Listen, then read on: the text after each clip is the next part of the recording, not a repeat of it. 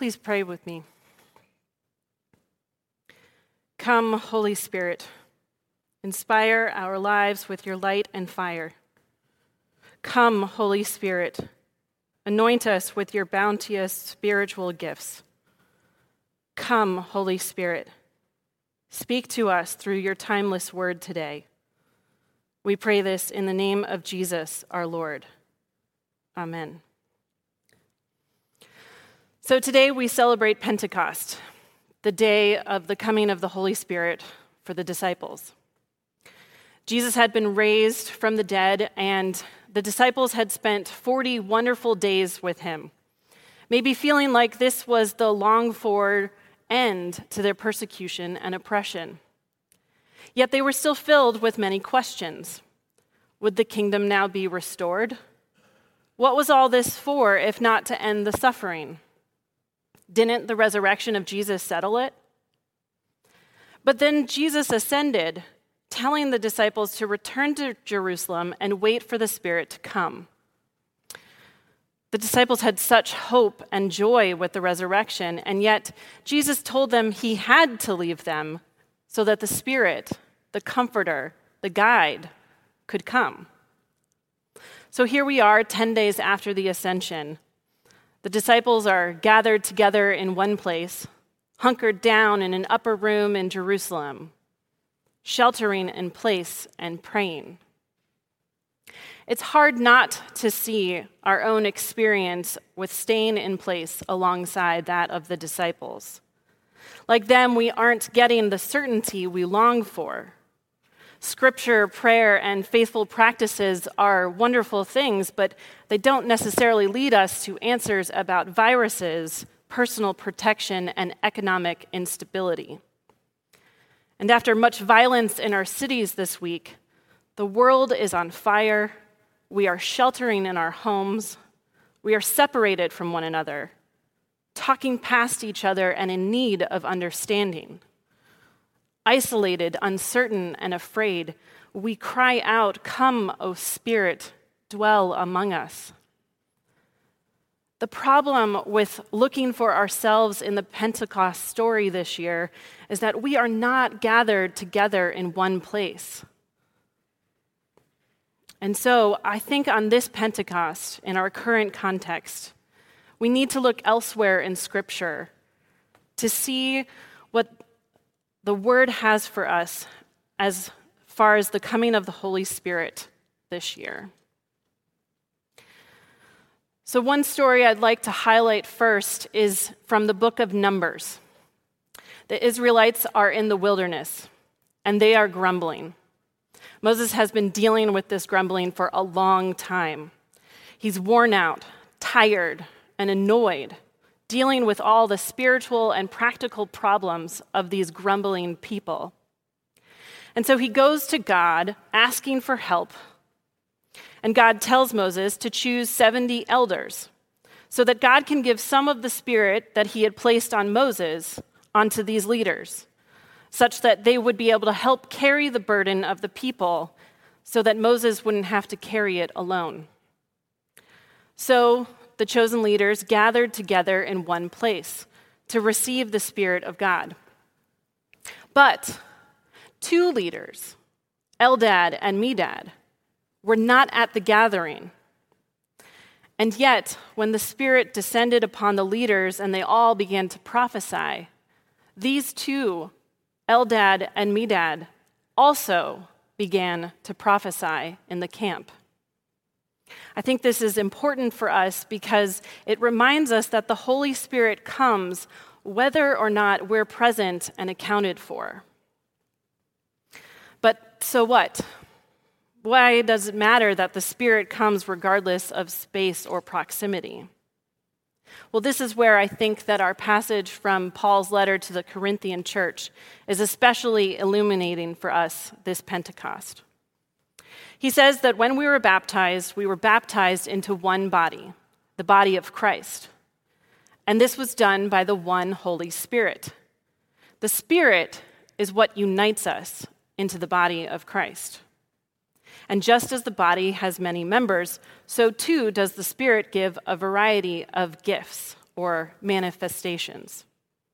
Notice the back and forth throughout these verses between the many diverse manifestations of the Spirit and the unity of the one same Spirit. Varieties of gifts, but the same Spirit. Varieties of services, but the same Lord. Varieties of activities, but the same God.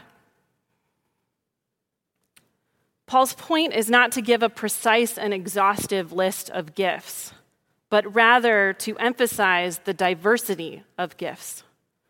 And it is this diversity which is essential for a healthy church.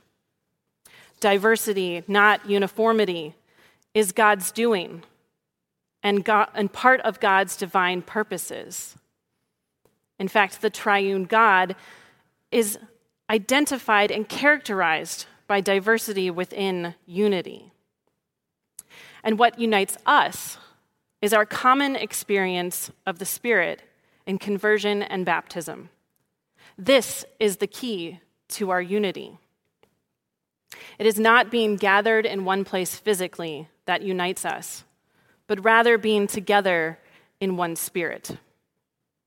In a time when we are scattered in a variety of places, the coming of the Holy Spirit on Pentecost reminds us that being together in one place neither requires nor is guaranteed by proximity.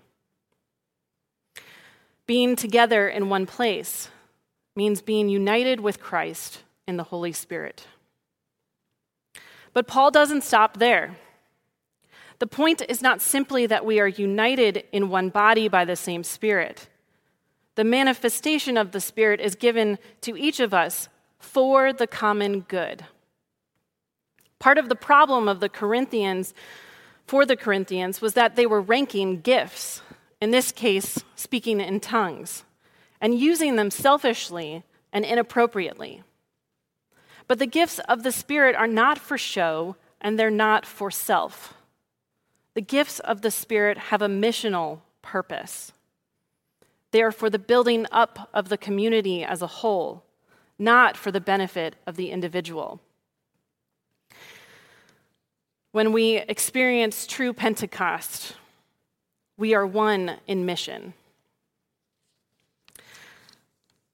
I don't know about you, but I've seen the blessing of Pentecost in the midst of this pandemic. The manifestations of the Spirit for the common good. The diverse gifts of the Holy Spirit uniting us in the building up of the community as a whole in mission.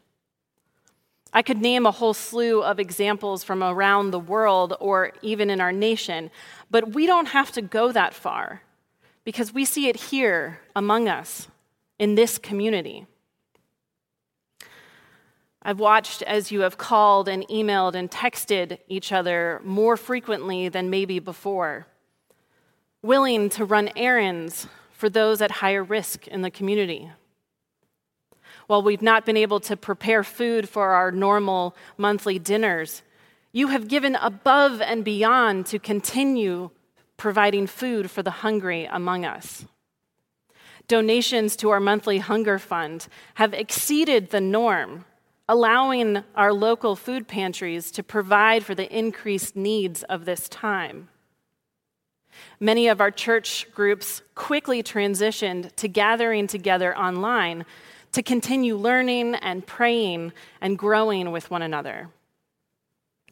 While moving to online Sunday school for children, youth, and adult education, we've seen our average attendance or viewership skyrocket, meaning more people are being built up in discipleship and spiritual formation. Our recent impromptu pantry personal care items, and mask donation has been like a second spontaneous Christmas food basket collection. Some of our Sunday school youth have experienced unity through spending time online with our Czech partners, praying in multiple languages all together. Club 345 continued to engage in mission through putting together hygiene kits to bring to North Shore Common Ministries. Our children's ministry also made cards and wrote letters to our healthcare workers, to give them encouragement and thanks. And in being forced to move to online worship only, though I know we all have preferences when it comes to worship styles, I think our one service of diverse styles has actually been a beautiful, profound picture of the kingdom of God and the unity that the Spirit brings to us. A unity that transforms our worship from an individual experience. In Pentecostal fashion, though being physically scattered, this time has allowed new levels of connection. As we continue moving into an uncertain future, still unable to gather together in one physical place, here's the question. Have you taken some time to think about the gifts, what manifestations the Spirit has given you? Have you looked for and considered the Spirit's activity in your life? Remember, the Spirit comes and the Spirit bestows as the Spirit chooses in order to unite us as the body of Christ, whether or not we're present and accounted for, and whether or not we are gathered in one physical place. So are you using the gifts of the Spirit that were given to you? And are you using them for the common good? Because we are one body, made of many members in many places with many gifts, let us not grow weary in gathering together in one Spirit, the same Spirit, for the common good. Amen.